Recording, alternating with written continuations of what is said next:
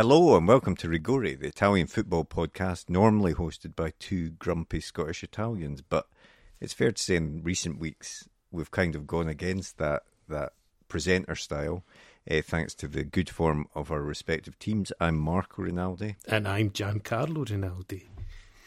We'll get onto our own teams later on in the podcast, but as ever, we recorded this on Sunday evening. We've just suffered through, although perhaps I'm being a bit harsh, Bologna-Juve. What did you make of that one? I actually thought it was not a bad game, Marco. I mean, it was, but two not great teams, but that made for quite entertaining fare. It also was a big battle of the VAR decisions. Two penalties given, neither of them given by the referee, both of them given by VAR, and not even sending him across to have another look. It was a case of VAR told him. So poor refereeing, really, I suppose you would say initially. Missed the first one entirely. Bit of a soft one. I don't know. Orsolini has got a bit of a reputation for going down quite easily. I think he did get... Danilo dangled out a leg, and there was certainly contact on the shin. How significant that contact was, I don't know. And again, but VAR saw the contact, gave the penalty, Orsolini up to convert it. Interestingly enough, that makes him the joint top Italian scorer in Serie A this calendar year or something with Berardi, which tells its own story perhaps about Roberto Mancini's difficulties in finding players. But anyway, then to what we thought was going to equalise it was a penalty at the other end where it was one of these. To be fair to the referee, it was close on. Was it inside? Was it outside the box? Although there was a big clue, because I think it was Arkadiusz Milik that was his boot came off and was stuck right inside the penalty, on the line, which is in the penalty box. So it was a big clue, if you wouldn't have taken Poirot to investigate that one and find out that it was a penalty. Anyway, the penalty was given, but Milik then dusted himself off and took one of the worst penalties you'll see in Serie A history. I think it was up there, certainly with the Zaza's great skyrocket that some of you will remember. It was like your most sort of clumsy classmate getting up and trying to do the Jorginho. He sort of got stuck in mid-air, and then when he landed on the earth, all he could do was side-foot it straight into Skorupski's hands. It was a terrible penalty. Now, he spared his own blushes by finishing off a nice goal and getting Juve out of jail. But I don't know, it was a point probably that didn't, although Bologna at the end kind of seemed to accept the point. But both sides had chances to win it. But I don't know, it was a point that really did either side many favours. Neither's in great form just now. Juve obviously on a bad losing run, so I suppose it brought that to an end.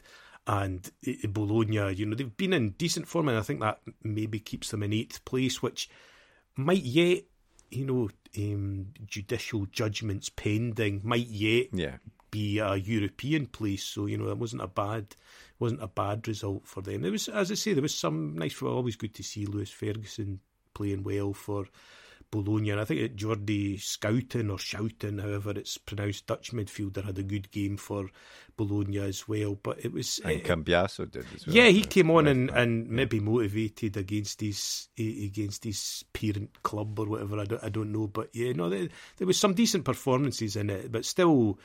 Fundamentally, Juve's got that issue of struggling to get goals when they have to impose themselves on a game. That's a long-standing issue that they've had, and they had it again. Went behind and really they had spells. I mean, I think Elling Jr. made a bit of a difference when he came on, although he played a part in the equaliser, but then he kind of drifted out again. But that was a whole team issue. Juve kind of lost their mojo as well, really, as they're prone to do. And I don't know. I think maybe they'd be better just trying to concentrate on getting those Europa League games and trying to get to a final and win something there, because they don't look awfully like a team that's going to trouble the scorers in Serie A, really. Yeah, no, I think that's fair. And I suppose the strangest thing to me is the news this week, at least according to the Gazzetta, so you can never know if it's accurate, but they want to keep Allegri, which I personally cannot understand, given Juve's form. No, was greeted by cheers from the other 19 sides in Serie A, I think, because, well, I mean, in fairness, they are still up there, but, I think even the most ardent Juventus fan has found them a bit like watching paint dry, and that might be complimentary to some of their performances this season. It's just so, it's for a side with the resources it has, it just hasn't entertained. And when you make, okay, I think lots of Juventini don't care about entertaining. Winning is the only thing that matters, whatever the club motto is. But the problem is when you're not winning and you're playing that badly, it's really, you don't have the consolation that us poor souls who support much less successful teams have of saying, oh, well, we played well and we lost, or, we were really unlucky. You can't really say that. If you pin your colours to the mast of, we'll play ugly but we'll win, then you don't have a lot of consolation when you lose. Juve lost a lot of games this season for Juventus, not for other teams, and they've been, even the games they've won have been pretty dull as well. As I say, they might not care about those, but I think ultimately, if this team doesn't finish in the top four, let's say, without taking any points off it, then that would be a pretty calamitous season, I would say. And to me, the manager would be one of the first places you would look to change things around. Definitely. But enough of Juve. It was supposed to be party day in Naples, and from the pictures, I think it was party day in Naples anyway. But their Scudetto party, first of all, it looked like Lazio might spoil the party, but Inter fought back well against them. And Napoli did take the lead, but couldn't hold on to it. To be fair, it was a great goal by Salernitana. But it seems to me that Napoli have sort of stuttered. They're stuttering towards this finish line now, which is, given their form earlier in the season, you can forgive them for that. But it seems it is like a team that hasn't won a league before, like this. It is. I'll give a very topical gag here. It reminds me of, I think it was Dorando Pietri at the London Olympics in the 1920s. It's the Italian that won gold, and he was helped over the line. It's a bit like that. They've been, far out ahead, far and away the best team in Italy, and they far and away deserve the Scudetto, and that's without doubt. But something's gone wrong. I don't know if it's the nerves. I don't know if it's just that it's really hard to maintain that level of performance for an entire season. There's been injuries as well. There's been that kind of thing of the Champions League as well, where maybe their eye was taken off the ball a bit by that when the Scudetto was so kind of beyond doubt so early. I don't know, but they haven't been the same fun to watch, and I think we mentioned before, but I thought again today, Paulo Sousa's not an Italian coach, but he's an astute coach who's learned a lot of his skills in Serie A, and again they did quite a good job, Salernitana. People have learned how to cancel out Kvaratskhelia quite well now. Yeah, he's such a good player. I think he'll come up with solutions to stop that, and I think coaches will come up with ways to get him on the ball, because he's so exciting to watch on the ball. He's still so good at beating his man that that's not suddenly going to disappear. But I do think teams have taken countermeasures. Maybe Osimhen just a little less sharp than he was pre-injury as well. But the biggest factor probably is just that pre-Scudetto tension, if you want to call it that.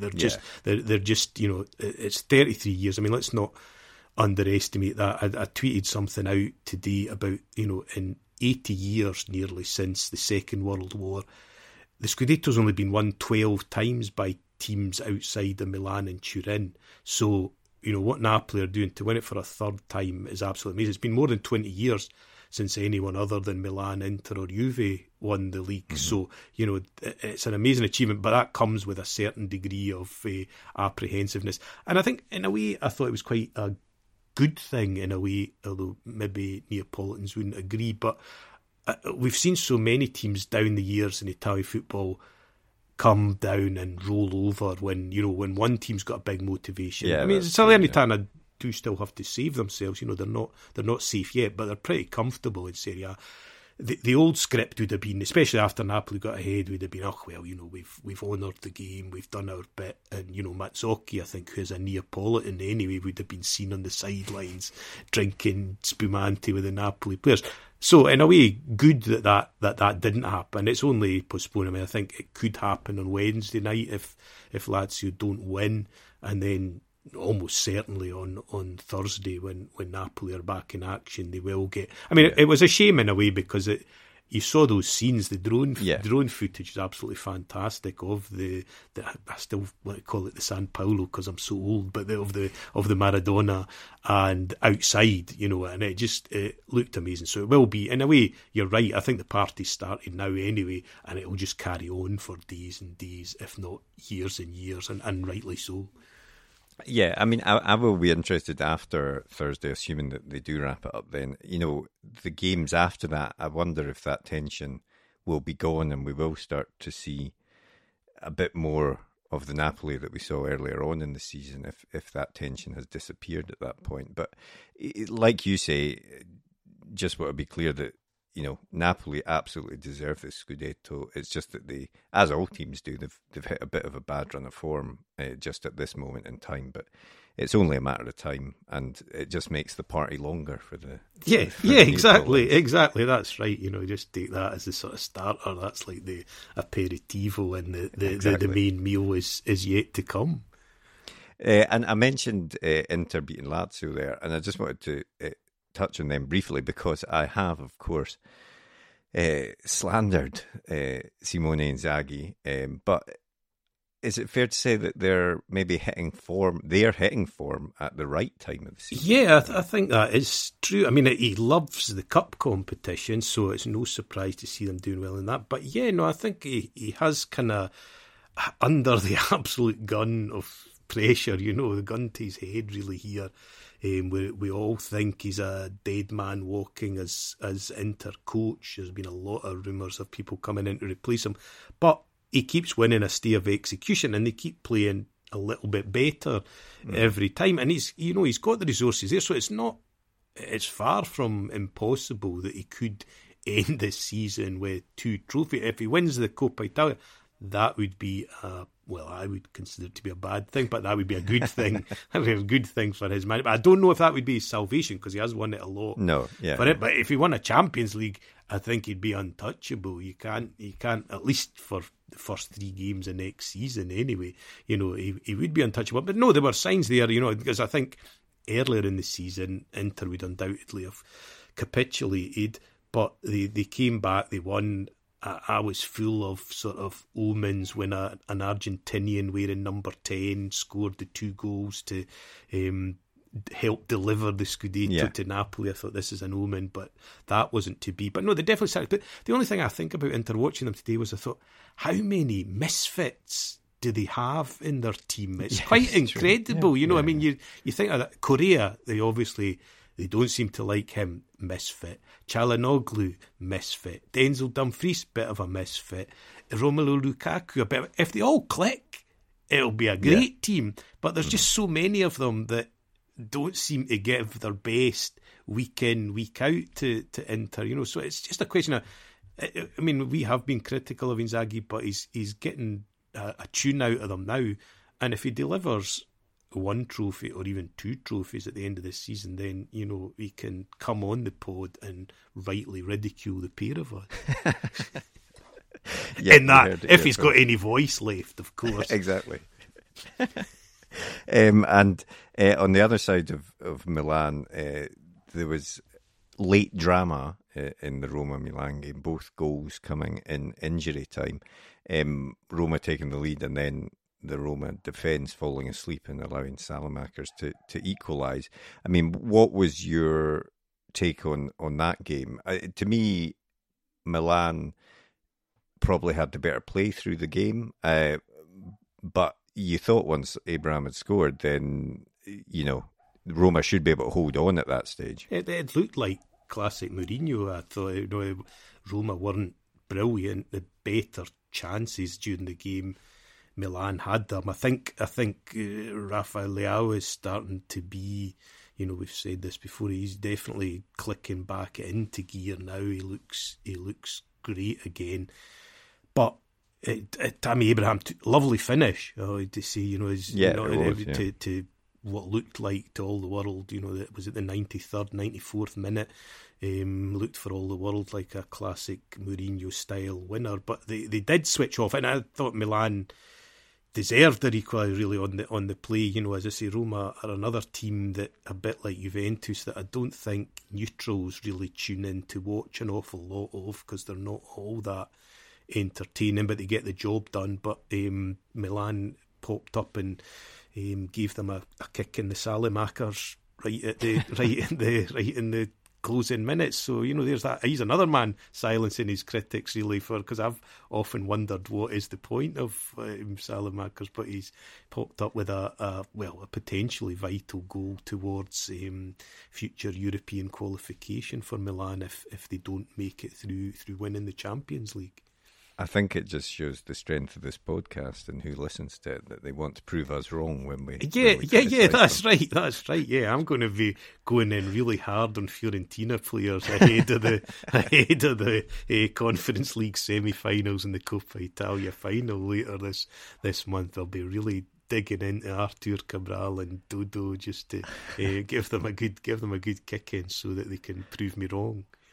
Well, touching on Fiorentina, obviously a big result today, 5-0 against Sampdoria. And after sort of stuttering, I suppose, last week, back to that good form that they've been showing in the past few weeks. Sampdoria were the medicine you would want in those. Yeah. If you were a struggling side, you would put down on your sort of menu top first dish, primo piatto, Sampdoria, because they were terrible. In fairness, it was a terrible first half, and then Gaetano Castrovilli, who's had a really bad time with injuries, popped up at the back. It was a lovely volley in off the post. I think it was his first Serie A goal in 2 years. Quite an emotional moment, and that broke what little resolve Sampdoria had. I mean, I don't belittle the problems they're having off the pitch. I think these things always have an effect on the pitch. There's a lot of kind of worries about their financial situation, and the players just looked demoralised, and they looked. And then Fiorentina had made a lot of changes from the midweek game, but they did all click, and in fact it became almost like a procession of who could get their first goal for Fiorentina. I think Dodo scored, Alexa Terzic scored, and stripped naked. I mean, a word for Dodo. He's been a revelation for Fiorentina in recent weeks. Real, both playing well and a kind of a spiritual leader to the team, really getting them. I mean, he's now dyed his hair purple, which I would do if that were possible. And he incites the crowd. He goes on these marauding runs down the wing that are really impressive, and he's tightened things up defensively as well. He just looks like a player who feels confident. I think he was not fully fit at the start of the season, and now he's just clicked and he's playing really well and scoring goals. The only downside for Fiorentina really was that Luka Jovic didn't score, because he had a couple of assists, he played pretty well, but I think they would like to have him in goal scoring form just as an able deputy for Artur Cabral, because it's a big month ahead for Fiorentina. But yeah, that was a morale boost. But Sampdoria just looked so forlorn, and for quite a lot of affection for a team that gave us a lot of satisfaction back in the sort of late 80s, early 90s in Serie A and in Europe as well. But there's a shadow of what they were, and it was 5-0 going on 25-0 that game. So shame for Samp, but great for Fiorentina to give them a wee boost ahead of a difficult month. Absolutely. And this would normally be where I talk about Venezia, but fortunately we've not played this weekend yet, so that's tomorrow's game, which is another big one, obviously, in terms of hopefully securing our place at least in Serie B. The results today, there's only been a couple of Serie B games, but the results today went about as well as they could, and from that perspective, Perugia could only draw with Spal. So we are starting to look a bit more secure away from those play-out spots. So if we can continue the form that we've been in recently, reasonably optimistic against Modena, which, it's a bit of a, they're on 44 points, we're on 42 points, so it could definitely be a big game if we could win it, and then we could actually start to have a short dream of playoff. No, definitely. But like we've mentioned about Inter there, although Inter much further up the table. But it's such a close league, Serie B, that hitting form at the right time is going to be vital. So, if you can go on a tear and win the majority of your remaining games, I'd suspect that it could well put you in the playoffs, because there's a few teams there, I've said, at the bottom end of that aren't in great form. So there's definitely an opportunity for somebody, maybe not Venezia, but there's definitely an opportunity for one or two teams from that chasing pack to sneak into the playoffs. And then, as I say, that can always be I think that's quite a nice position to be in, like a sniper picking off your targets, really, because, those teams that have been in it all season and maybe had harboured thoughts of getting an automatic place can be a bit deflated, whereas you're going in tip-top form and on a roll. So, be great for this podcast if it was Venezia that were the ones to sneak in there. Absolutely. But given what we said about the podcast, maybe I should be saying that they're rubbish. Yeah. They'll definitely lose tomorrow. Yeah, that Cherry Chef needs to take a good, and Poya and Paolo, they need to take a good, long, hard look at themselves. Exactly. And hopefully we've done our magic there. Exactly. Well, I mean, that's it for this week. A quick roundup there of the games. We will, of course, be back next week. But if you've enjoyed this episode, please be sure to follow, subscribe, like us, rate us. All of these things, they all help. And I meant to say, actually, we were spotted as being talked about on Reddit, of all places, on the podcast forum. Oh, excellent. Or not. But strangely, the request was, can anyone tell me of podcasts with people with Scottish accents as the hosts? Right. Someone put us forward. Well, we'll take that. Yeah, exactly. Brackets, podcasts, but Scottish accents. If you look up that, there'll not be that many. So that's excellent. Yeah, we'll take that. All listeners welcome. Exactly, absolutely, for whatever reason. And we'll be back next week, as usual, with more nonsense about all the goings on in Italian football. Definitely.